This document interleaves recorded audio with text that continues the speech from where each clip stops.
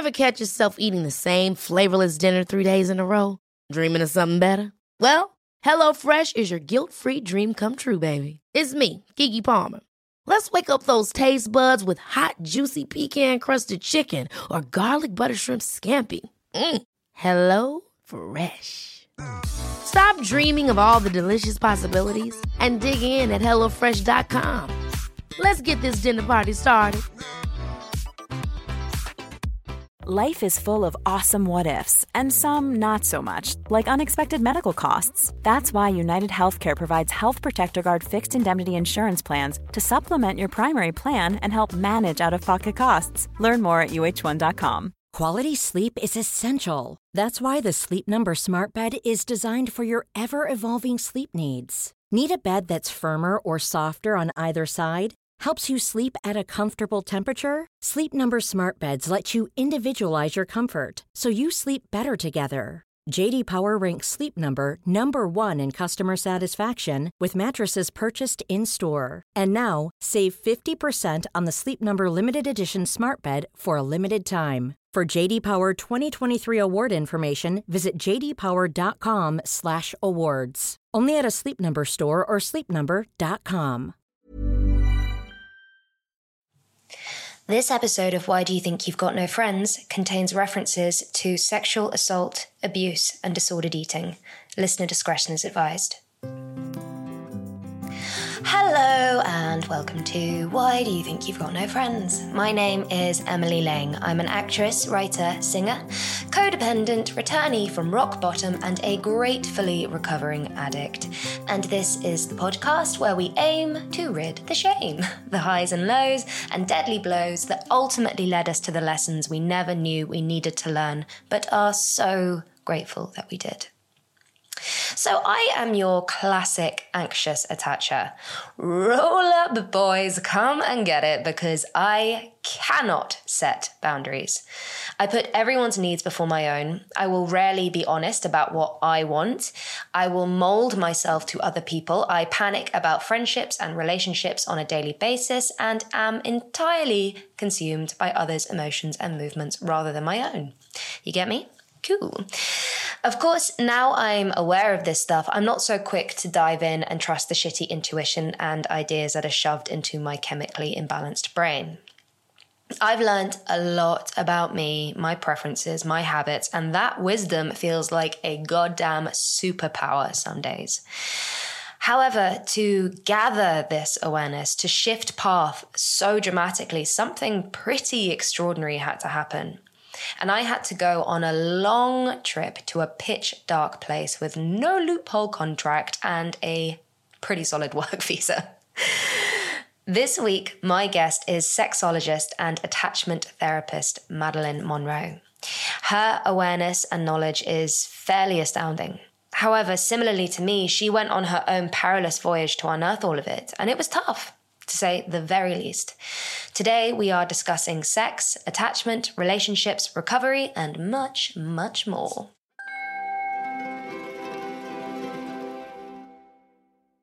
Okay, so it is around 2015/2016, some big old years for celebrities dying, I seem to remember. I can't remember what else.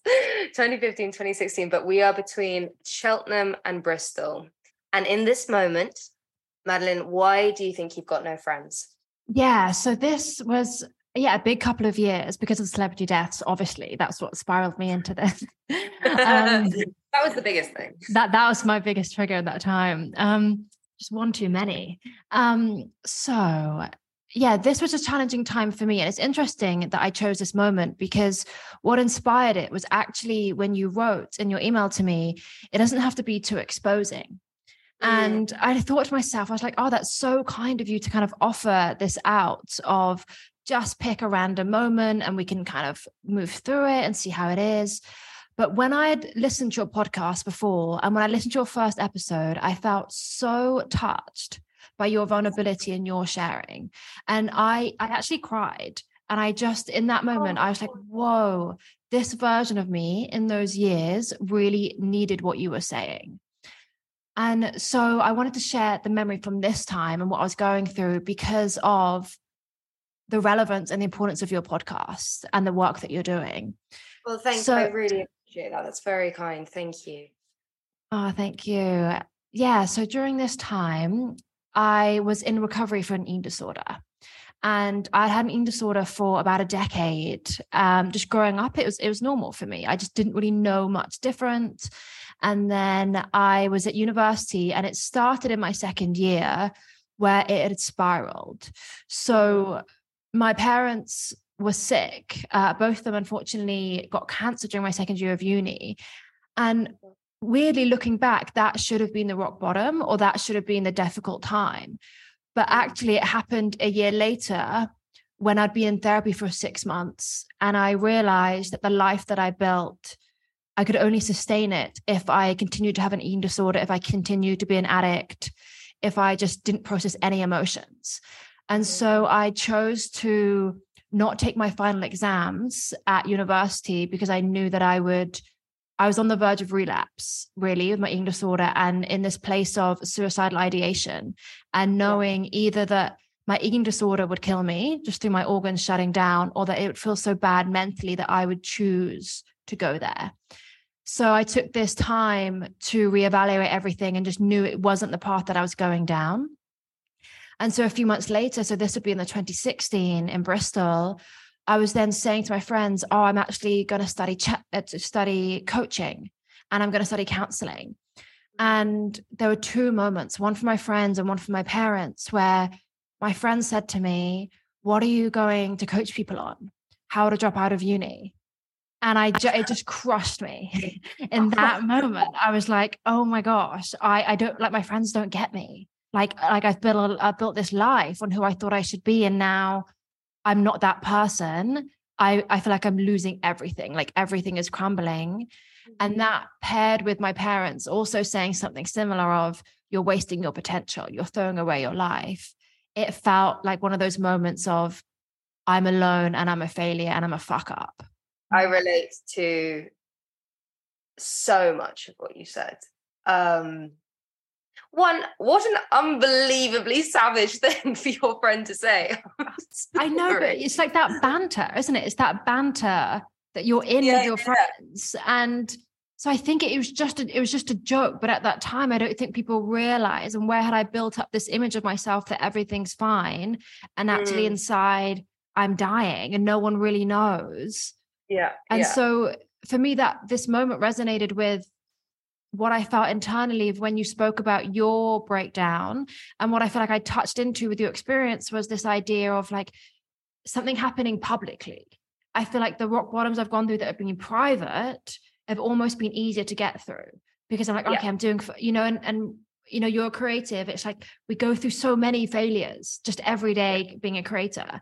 But this being so public and having an identity as a law student and getting an internship in New York, and then saying, oh, I'm now learning how to eat, and that's my primary focus in my life. So that's where I'm heading. Just that humiliation aspect of it and the shame. That's exactly the word I was going to use, the humiliation of it, because humiliation was the overwhelming thing that I felt when this happened at first. I was so humiliated, just like unbelievably. And for like many different reasons, and for some reasons that really weren't my fault, and like being the victim of the smear campaign as well. You're going, oh my gosh, it's utterly horrendous.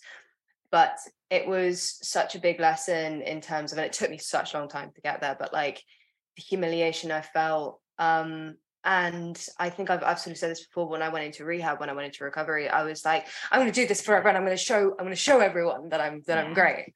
There was no part of me going, I care about myself enough, or I love myself enough to actually make growth and make changes to better myself. I'm just going to do it for other people so they can see, and I can redeem myself from this great, glorious, apocalyptic downfall I had.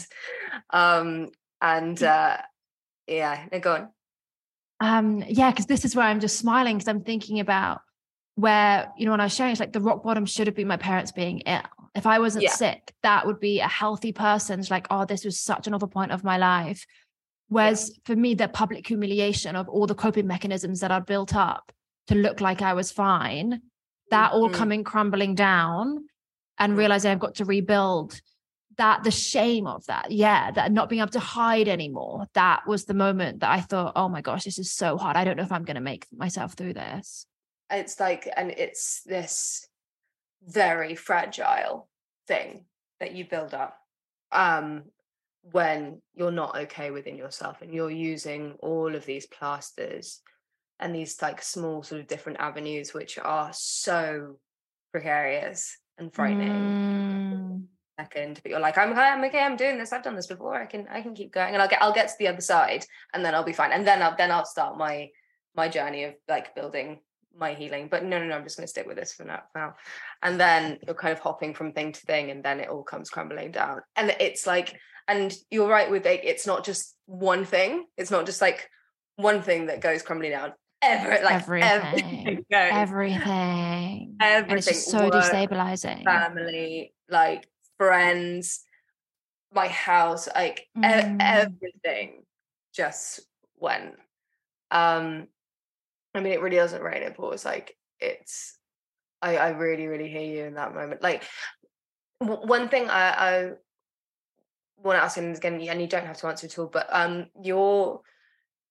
when you were dealing with disordered eating, which is something that I did for a very, very long time as well, what was your drive behind that, if that makes sense? Because I know that when I really started restricting my food, it was because I wanted someone to notice that something was wrong with me. I wanted to get so thin to the point that people going, oh, is there a problem? We should really check in. I mean, unconsciously now looking back, I'm like, I know that was what I wanted. And if someone went, oh, you look healthy, I was like, what? What do you mean? I don't look like I'm dying? You bitch. So I'm wondering if there was something similar behind your disordered eating. I'm so sorry that you had a similar experience, and I love the way you speak about it with such awareness. Now I'm like, oh wow, so much learning from this. Similar. I think a scream for help that I didn't even know, but also I think it was control. Like, mainly a big tool with me was like this bulimic aspect and the control. Like, if there's one thing that I have full control over here, and I didn't know how to regulate my emotions. And so what I learned from that disordered eating is that when I was in therapy, because again, I thought therapy, I'd been for 6 weeks, I would learn how to eat, everything would be fine, and then I'd go off and my life would be exactly the same. I didn't know that actually therapy was the start of unraveling a very fucked up like ball of thread.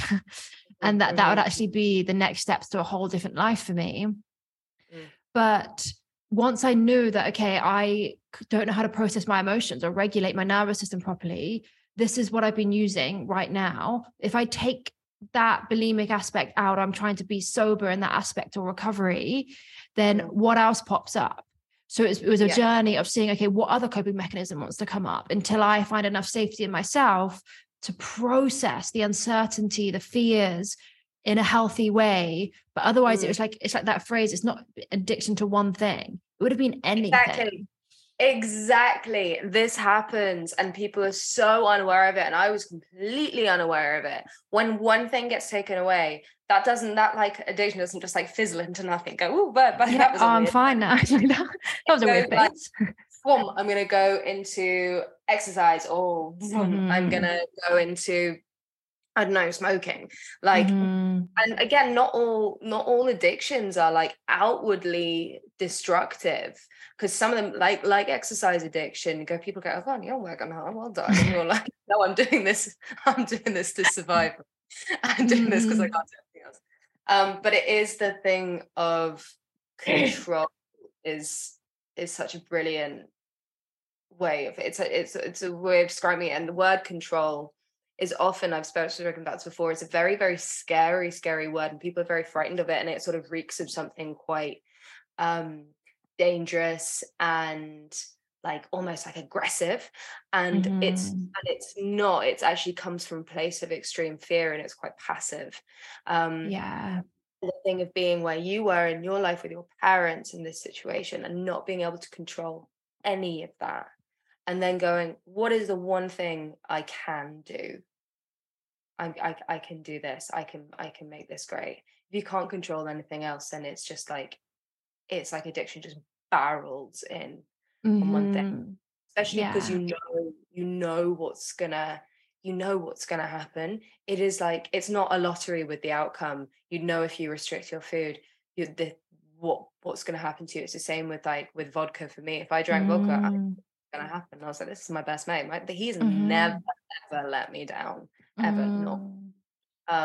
And it becomes so addictive. I remember when I went to eating disorder therapy for the first time, and actually it was in my second year of drama school that I went. And I really, really didn't want to go, because my thoughts were, if I go to eating disorder therapy, they're going to teach me how to eat, and then I'm going to put on weight. And oh my gosh, weight. The idea of putting on weight was so terrifying that I was like, I would rather be unhappy. I don't want to be fixed and then be told, and then be like a stone heavier. That in my head just equated to failure. And I was also so obsessed with the feeling of like, and I feel ashamed to say it now, but I also know that those thoughts were coming from such a sick and toxic place. But I was so obsessed with the thoughts of like ugliness and what I thought ugly was, and I never applied it to anybody else. You just applied it to yourself, and what you thought was ugly and what you thought was like. And also, we were at drama school, and they were going, we were like, we're artists, we've got to be so skinny, otherwise we're never going to get employed. Which is obviously complete bullshit, but it's just about control.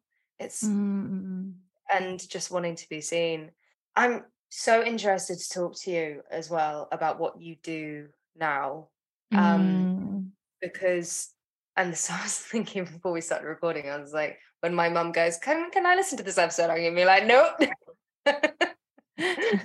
no, not for you. Because now you work in sex therapy, is that? And you sort of tell me a little bit about what that entails. So firstly, leading on from your question and your reflections of like the control piece, and like really hearing your experience here, and I wonder if you felt it, because I feel like I wouldn't now be a somatic sex therapist if I hadn't lost all control of my life, because in a way it was so liberating. Like, I think if I kind of had a semi breakdown, I would have still been latching on to, who do I need to be to fit in? Who do I need to be to let people like me? And all of these things. But when I fully lost everything, I don't have the degree that I wanted, the friendship group I'm not in anymore. My parents are disappointed in me. Yeah. I was like, well, fuck it. I'm going to find like what it is that lights up my soul. And I'm like, there's no other thing. Like, I've tried everything on paper. I've ticked all the boxes. I've been the good girl. And if I do that, then I'm so desperately unhappy inside. So I'm just going to keep going until I find what it is I want to do. So I feel like that pit for people that are maybe in a pit, like, is the best thing that will ever happen to you. Oh yeah. 100%. When everything goes up in smoke, you lose everything. There is such glory in nothing, because nothing scares you all that much anymore. Nothing, because you've already gone through your worst case scenario. You've gone through it. It's like with this podcast, if someone goes like, I don't like it, I'll be like, okay. Do people say that? Do they actually? They don't reach out to you in that way. And also, I have people from my past who are going, don't listen to it, don't. And I'm like, all right. I mean, don't. It's entirely. If you're listening to it now, we know who you are. I know who you are. I know you gave me that 1-star review. No, wait, wow. I'm just like, okay. I mean, if you want to hurl an insult, trust me, it's like, I'm just not afraid of you anymore. I'm not afraid of anything. Because when you've been to that place of going, I have lost everything. The courage and like almost fuck itness of what comes out of that is unbelievably powerful. Unbelievably powerful. And that you start, and when it does sound so cliche, but the amount of power I have found in being my own best friend is sensational. Sensational, because suddenly I was relying so much on this outside validation from my friendship group.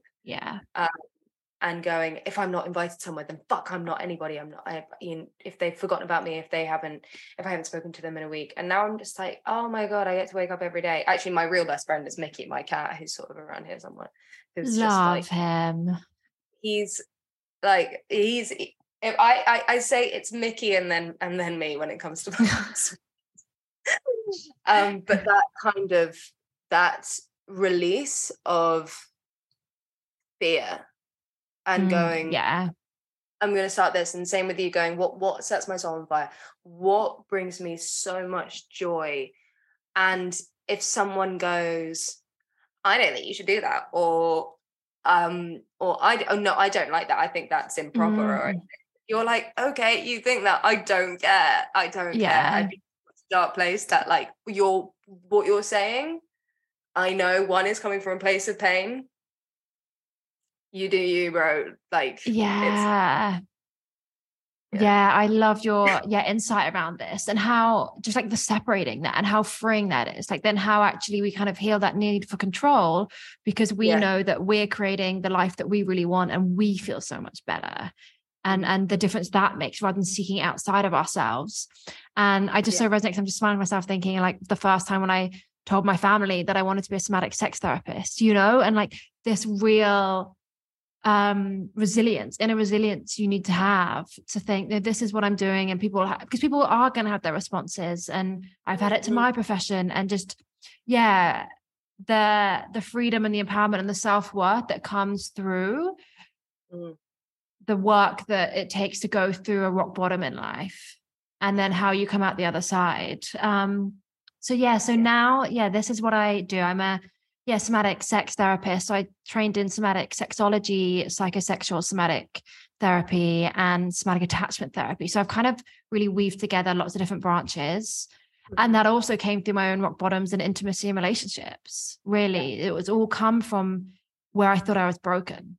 That's how I've built my life now. The healing from this. And the awareness that you've sort of gathered and then can help other people with is so powerful, understanding your own patterns and your own attachment styles. But I've looked at a lot of the things on your Instagram, the things like the one you did recently about how trauma shows up in sex. I related to so much of that. Oh no, actually the really big one I want to talk oh my God, the really big one is how like instant chemistry can be a bit of a red flag. Oh, absolutely. Holy cow, smack my ass and call me Mickey. Like this that one touched my soul in such a big way, because that's my last relationship. I mean, I don't know what you call it. Relationship. It was like a cluster of like, it was basically someone got a bowl of shit and threw it in a blender and then against the wall. Honey. Oh my gosh. Horrendous. But I was so addicted to I was so addicted. And it was that immediate like intensity that was so overwhelmingly powerful and passionate and like wild, that I was like into this person, and he destroyed me. Oh, I'm so sorry. But I mean that I'm grateful for it, for whatever it was, because I'm like, look at me now. And that feels like that. And I feel like this also happens, I see in a lot in my clients, is that it's like we have these relationships that are okay or not okay, and then often we'll have like a wake up relationship where it's so bad or painful that then we realize we need to look at all of our patterns and our stuff, because we're like, that's never going to happen again. I'm never going through this. And then often the relationships we have after are even better than we could have thought, because we're going into them with so much more health and awareness. But I resonate with this, like running into the fire. That's why I created that post. And that's what I love to teach on as well, because I feel like that's also a lot in, I remember in Fleabag. Did you watch Fleabag? Oh yeah. yeah. So I remember, like, this is why I love programs, but now I'm a bit of a pain to watch them with, because I'm thinking through a therapist lens, and I was looking at the chemistry with them, and I was thinking like, and they went straight into sex.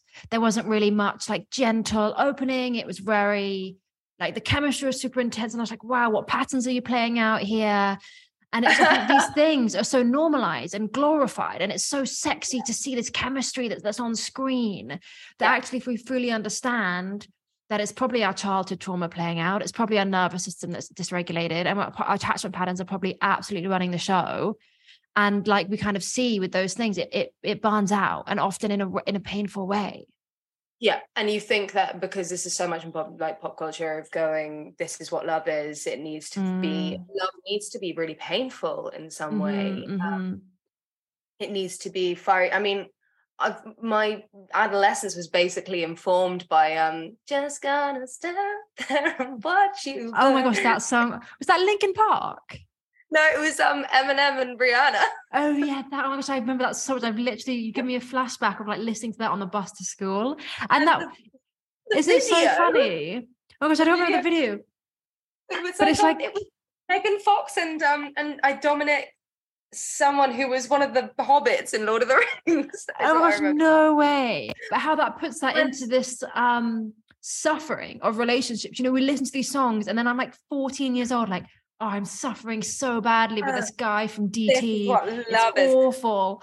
And it's a really abusive relationship. It's a really abusive relationship, which is getting so romanticized. And you're like, oh, this is what love must be like. It's got to be this kind of weird. And if it's not that, if it's normal, then it's not real. It's not like I don't know. It's exciting and sustainable. Whereas it's completely the opposite. But if something is, I know I found for me, like if something is quite stable, I don't know if stable is the right word, because I haven't been in a relationship since I started my recovery, which I think is a very good thing. Yeah, we love this. Love that. But before that, I don't think I've ever been in a completely stable relationship, because they've either been really abusive or very codependent. There seems to be the sort of very but if there have been moments of like calm, I've been like, what is this? I don't understand this, because it's never shown up before. And so if you don't know it, you're like, what the fuck is going on? Yeah. And it can feel unsafe. Like if we're used to a certain level of fight and flight in our system, then when someone that isn't actually in the connection, and someone's saying how they think and they're not acting out, and that there's not drama, it can feel, that stability can feel so unsafe. To the point that we're possibly then we sabotage it, like we act out our patterns to kind of create the kind of friction that we want, or it feels boring and we dismiss it as that they're not for me. It's so boring. And you're like, no, we love the boring connection, slow, stable building.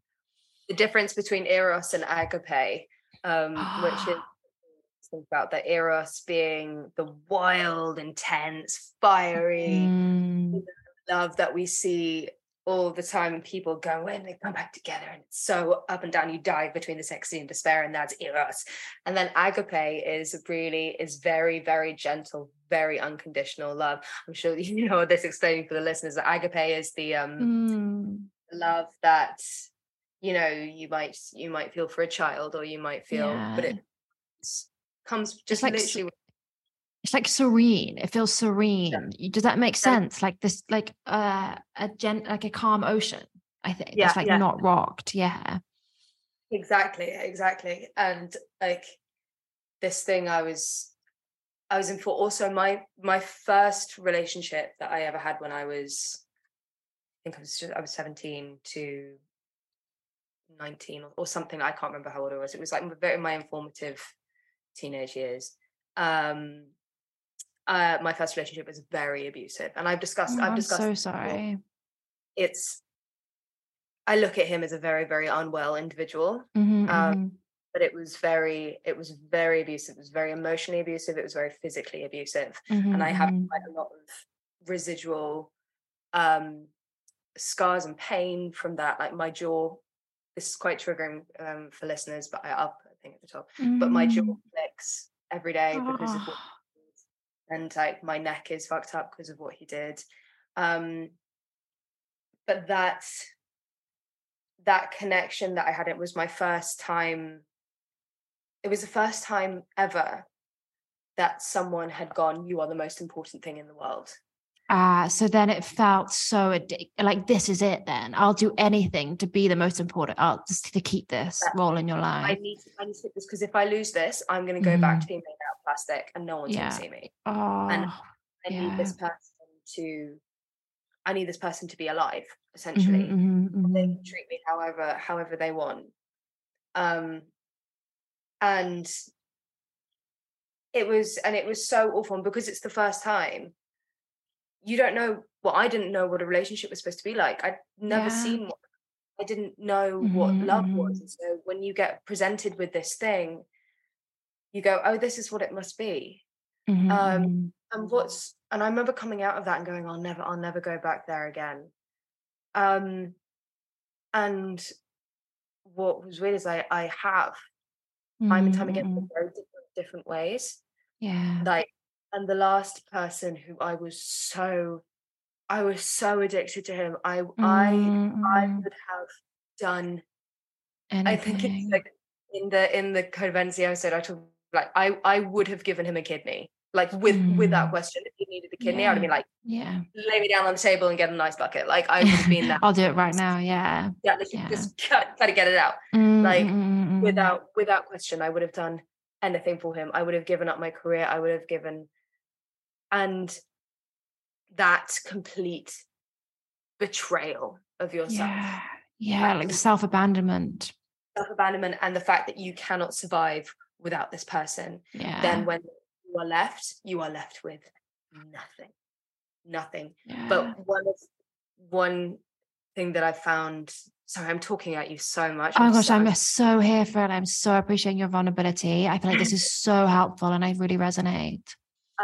They're like, one reason why I've been very addicted to very intense connected sex is because in this first relationship that I had with this like monster of a young man who just was clearly so unwell. And it was sort of my first it was my first time really experiencing penetrative sex for like like other things had happened before, and they like all of my first experiences were forced, literally every single one, in the years before, and that's something else I'll talk about another time. But like I've got to penetrative sex, and he was going, if you don't come, you don't love me. Oh my gosh. And so I was informed by this thing going, I have to do it, otherwise he's going to think that I don't love him. And then this like tension which came in, and it's still lingering now, that like a lot of the time, and it will creep into my head of going, you've got to come on. Otherwise they're going to think that you're not into them, or they're going to think you're having a bad time. I mean, I say this like when I was having sex before, but when I was with this guy and I was able to, I took that as, this is the one. And got very addicted to it. But this thing that I have discovered in this year of recovery is going,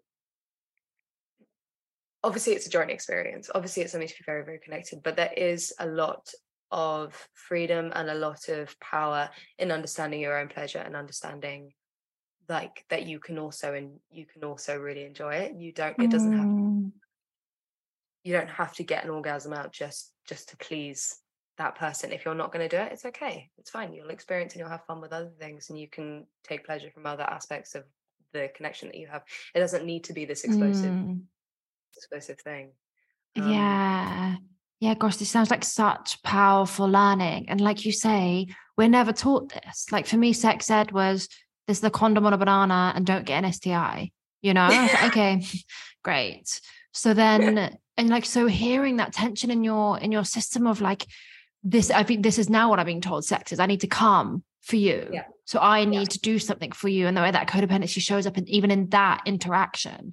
And then like my worthiness, you know, it's like the very basis of then that the sex is I need to do something or be something for you to keep you, for you to love me, rather than their exploration of pleasure with two people in human bodies.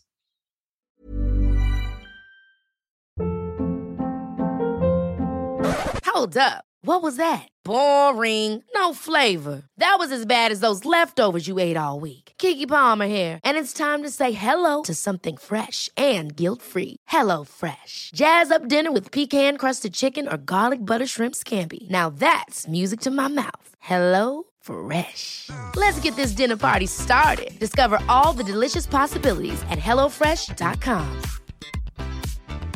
A lot can happen in 3 years, like a chatbot may be your new best friend. But what won't change? Needing health insurance. United Healthcare Tri-Term Medical Plans, underwritten by Golden Rule Insurance Company, offer flexible, budget-friendly coverage that lasts nearly 3 years in some states. Learn more at uh1.com.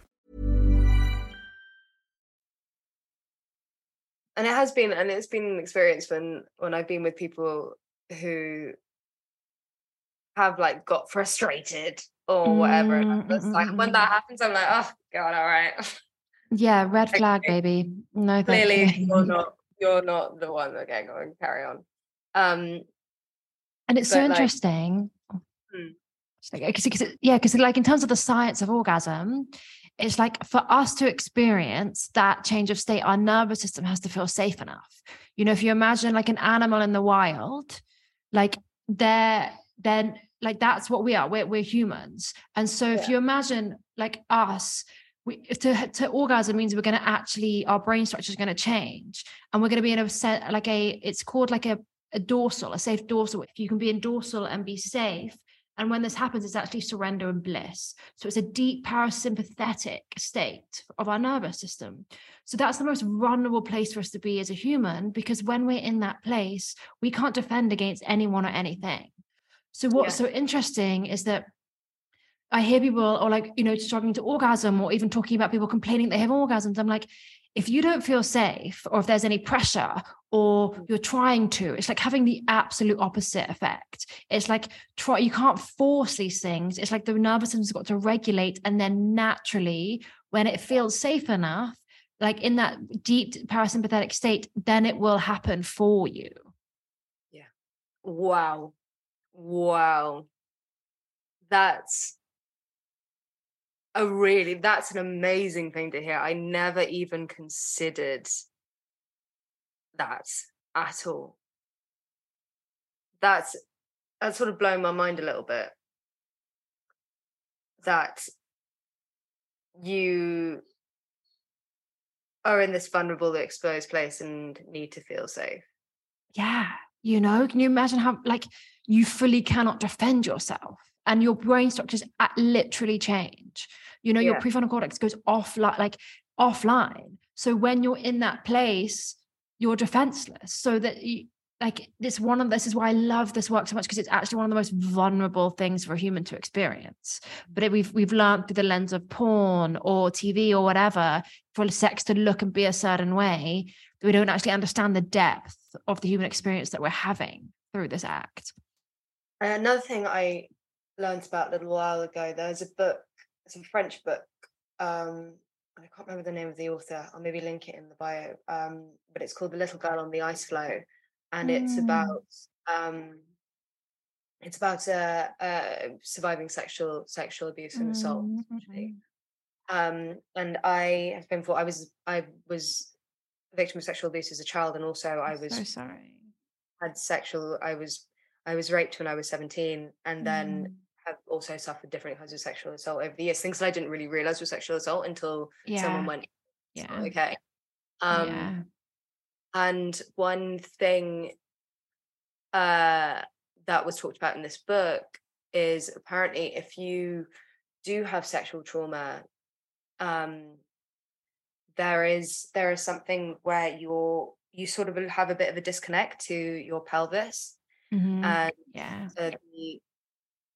the like pleasure inside you like your brain sort of cuts off from that area because it's so connected with trauma and so connected with like pain and vulnerability.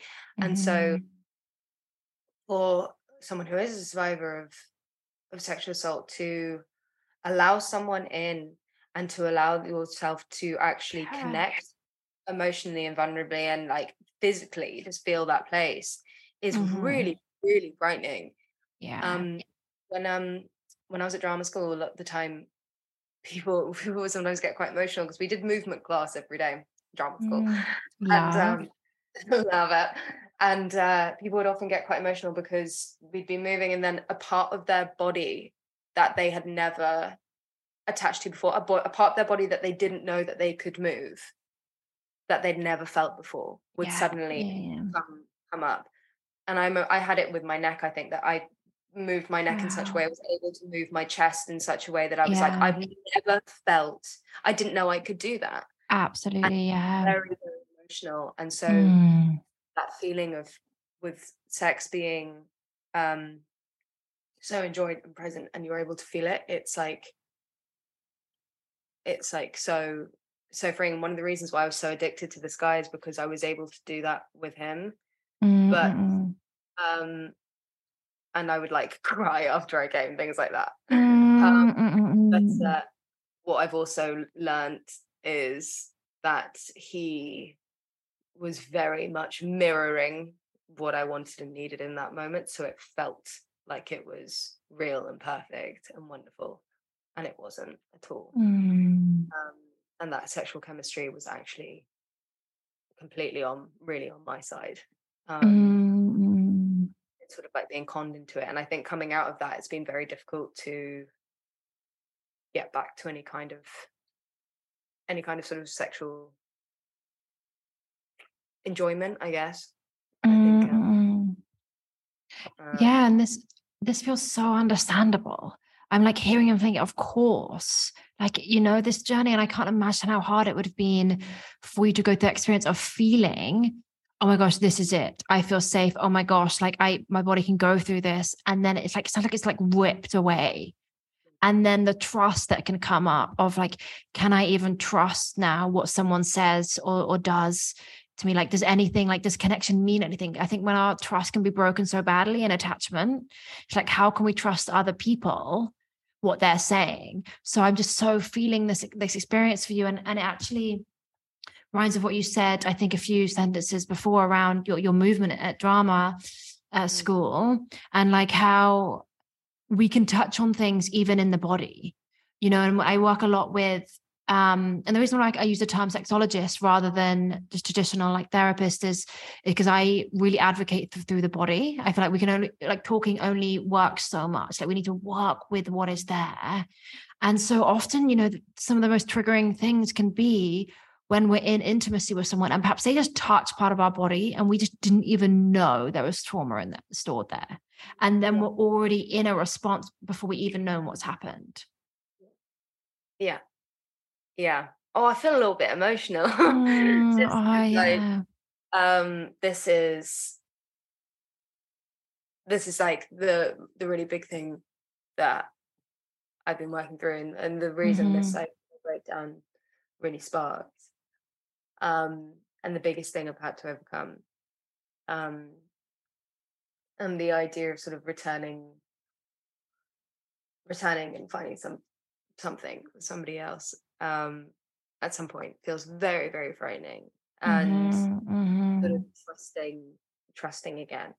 And I'm getting to that place, but one of my best mates said to me the other day, actually he said it to me months ago when I was still very wrapped up in like and I at the time I was like, no, but he said, you know, you've kind of got to get to a place where you're all right being single for the rest of your life, if that means that you're not forfeiting yourself or putting yourself in pain. And at the time I was like, are you fucking kidding me? I no. If there's someone comes up, I'll do it. I'll move country. I will take out half my liver. I will literally, I would do anything for them. And now I've got to the place where I'm like, oh no, I understand. I totally understand. Yeah. Because I would so much rather remain single and remain in this space than in any way put myself in danger like that again. And actually, right now, the life that I'm living is kind of glorious. It's just like, I get to be my own best mate. I've got my cat, who is a treasure. He's, I can't speak enough about Mickey. He's a fierce codependent. We're working through it, but like he comes to meetings. he goes to Coda. But it's kind of this. I'm not putting myself in danger anymore, whether it be physically or emotionally. And really, really taking care of myself. And I'm not willing to give that up for anyone. And I would rather remain single for the rest of my life than in any way be attached to someone who is going to hurt, who's going to hurt and destroy. So hearing your power in this, and like that this like self-worth of actually taking care of yourself rather than giving your powers to other people to give back to you.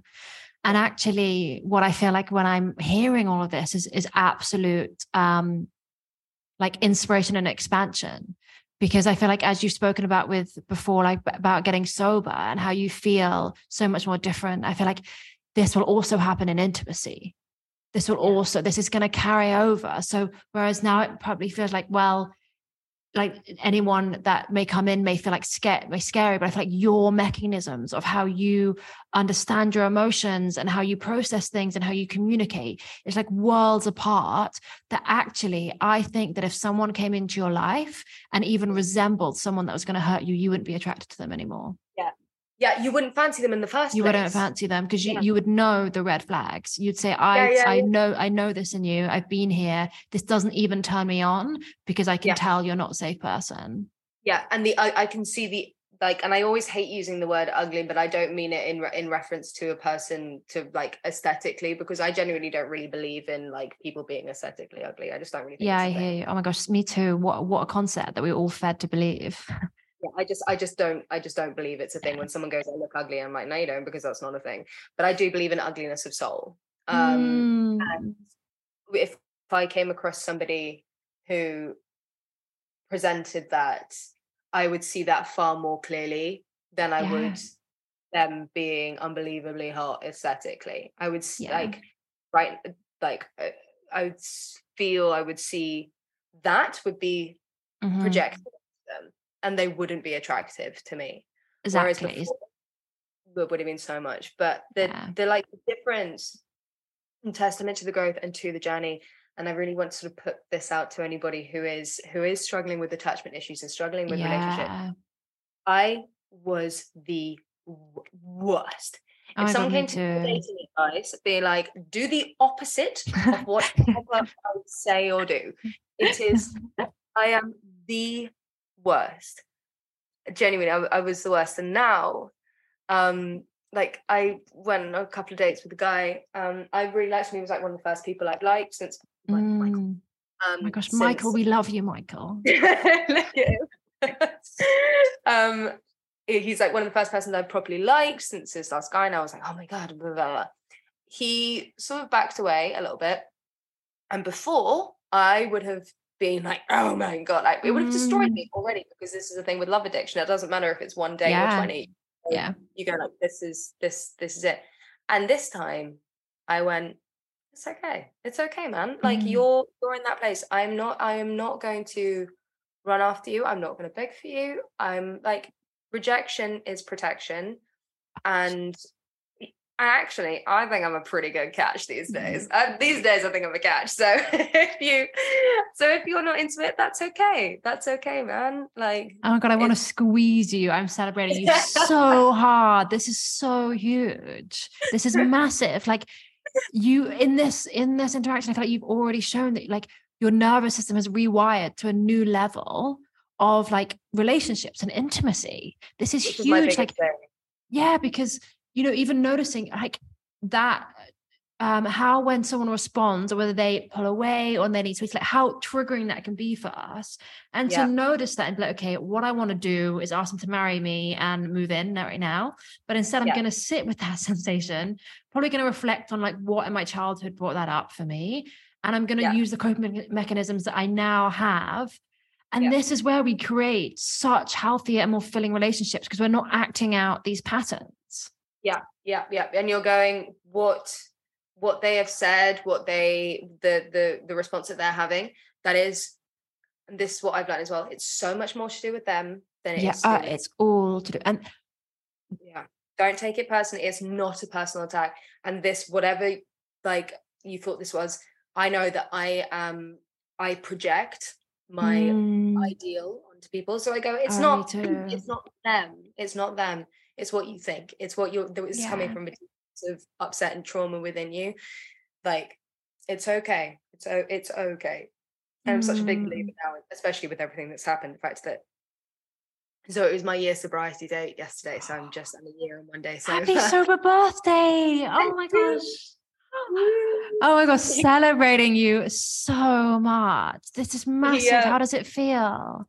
You know what? It's I sort of spoke about it in this week's episode that it's a very strange sensation because while it's such an enormous achievement and I'm so grateful for this recovery, it is also the anniversary of when I had tried to kill myself. Yeah. I was having seizures, literal seizures as a result of trauma, and like my hair was falling out. Like it was, and I was out literally kicking and screaming like a wild animal in a cage. I was put in rehab. And so looking at that entity of this broken little girl, and knowing that was exactly this time last year, it's a very strange sensation to be like, check out let's put that on the wall. It's like it stores, and because that trauma does store itself within you, it does sort of arise in these very, very strange ways, and so it's a slightly, there's a sort of, I was saying this yesterday in the meeting, the sort of baking sheet paper in between this like wonderful joyous celebration and just being in complete bursting into tears for no good reason. But I think, and I'm so grateful for the passage of time. I'm so grateful for the passage of time because I'm just like, oh my God, I can't believe I got through it. I cannot believe that I got through it. Yeah, and you did. Like, how incredible. Like the resilience. And I really don't want to underestimate this. Like, having gone through my version of this, it's like, I think one of my biggest respects I have is for people that are recovering addicts, knowing that I am also that. Like the dedication, like the daily practice it takes to rebuild. It's literally day by day, just getting through it. So I think this is so huge. And I hope you can take the time to feel into how big this is. Like the celebration that you're a different version of yourself. Yeah, this completely like 180 different, like it's extraordinary. And it is, and you're right with addiction, it is waking up every single day and having to, the way I said it this week is this thing of going, you almost have this like version of yourself presented in front of you, the old version of yourself, to go, remember why you're making these changes, remember why you're doing it. Be faced with yourself, and that part of history every single day is very tough. And there are some days, and recovery, while glorious and wonderful, it does have its very dark days. It does really dark, like to sit, because I feel like in recovery we have to sit with the shame of who we were when we were in our addictions. Then we have to feel the emotions that we didn't want to feel. Then we have to feel like the childhood trauma that caused all this. So it's just like, oh my gosh, I'm excruciating pain right now. Like it's like almost. You can't use your coping mechanisms. You can't use your own mechanisms. It's wild. One of my biggest lifesavers was now looking back, it's wild, but I got sober and I went to a lot of these, it's like called Vipassana, and because a lot of my friends were still using, or like they were just in the drug scene so much.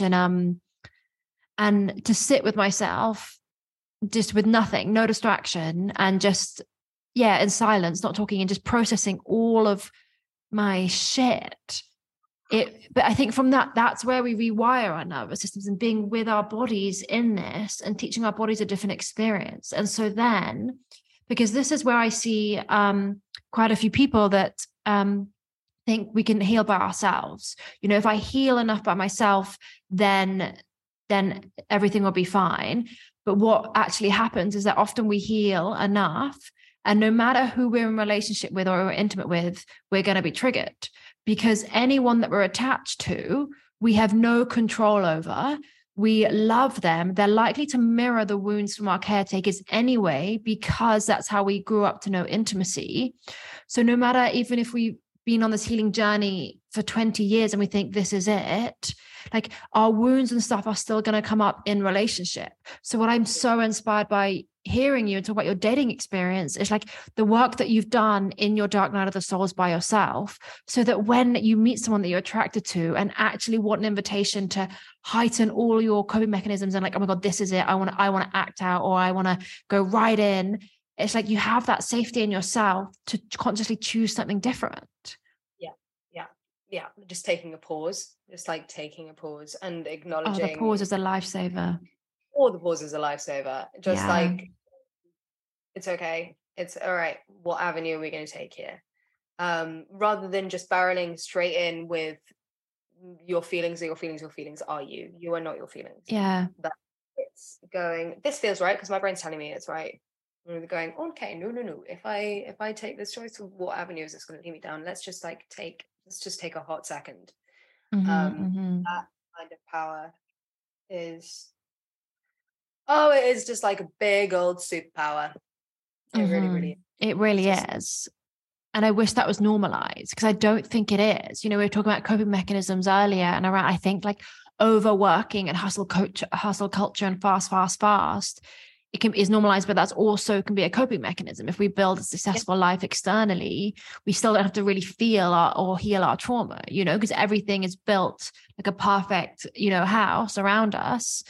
But actually, when we sit with the pause or the feeling, like just how powerful that is, and how much courage it takes to be in the conscious choice of something different, and noticing that. And you spoke earlier around like the trauma responses in sex and dating.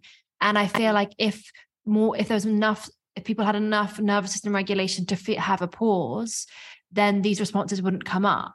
But they come up from our subconscious, like involuntary. Like it's involuntary and this blows my mind that like often even women faking orgasms is an involuntary fawn response. Like not even like to create safety, and how normalized that is and ingrained. This is just something you do. And actually, if we could pause and reflect on, are you feeling pleasure right now?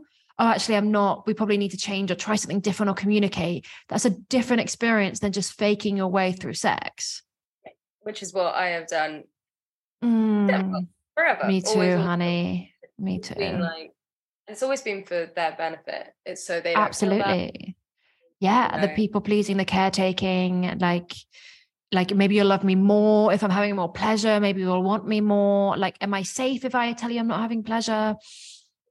I think every guy, if any guy I've ever had sex with is listening to this. She didn't come once, by the way. oh fuck! I literally not once. Not a single time. So just take some notes here.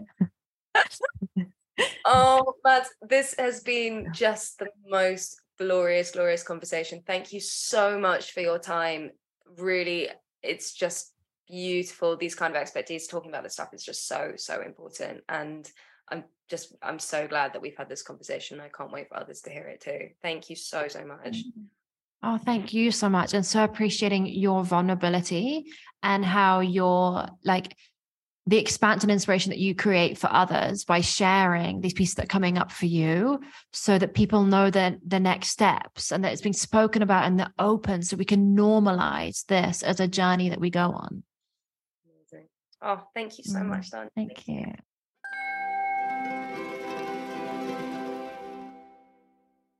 Join me next week with my guest, actor and comedian, Edward Jones. If you or anyone you know is struggling or needs help with the issues discussed on Why Do You Think You've Got No Friends, please visit the podcast bio where you will find contact numbers with people readily available to give support. Please get in touch with your stories at either contact@whydoyouthink.com or on Instagram at Emily_Lang_UK. To have your story read on the podcast, please put Survivor Story either at the top or in the subject line. We really want to hear from you. We don't care if it's a catastrophe story or a small win from your week. We're here for all of it. Don't forget to rate and subscribe, and I'll talk to you soon.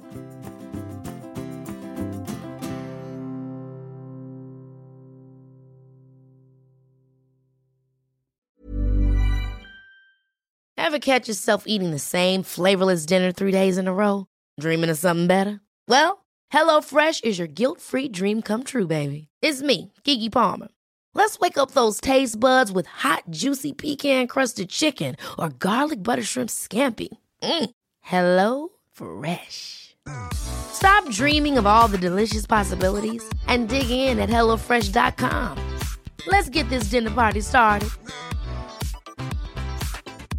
Want to get a chiseled look in the jawline? Sculpt and shape your jawline with added volume from Juvederm Volux XC. Juvederm Volux XC is an injectable gel specifically designed to be robust enough to improve moderate to severe loss of jawline definition. And it is the first and only hyaluronic acid filler approved for the jawline. Add volume to your jawline for a chiseled look with Juvederm Volux XC. For important safety information and to find a licensed specialist, visit Juvederm.com. That's Juvederm.com. Not for people with severe allergic reactions, allergies to lidocaine, or the proteins used in Juvederm. Common side effects include injection site redness, swelling, pain, tenderness, firmness, lumps, bumps, bruising, discoloration, or itching. There's a risk of unintentional injection into a blood vessel, which can cause vision abnormalities, blindness, stroke, temporary scabs, or scarring. Talk to a licensed specialist to find out if it's right for you. Visit Juvederm.com. That's Juvederm.com.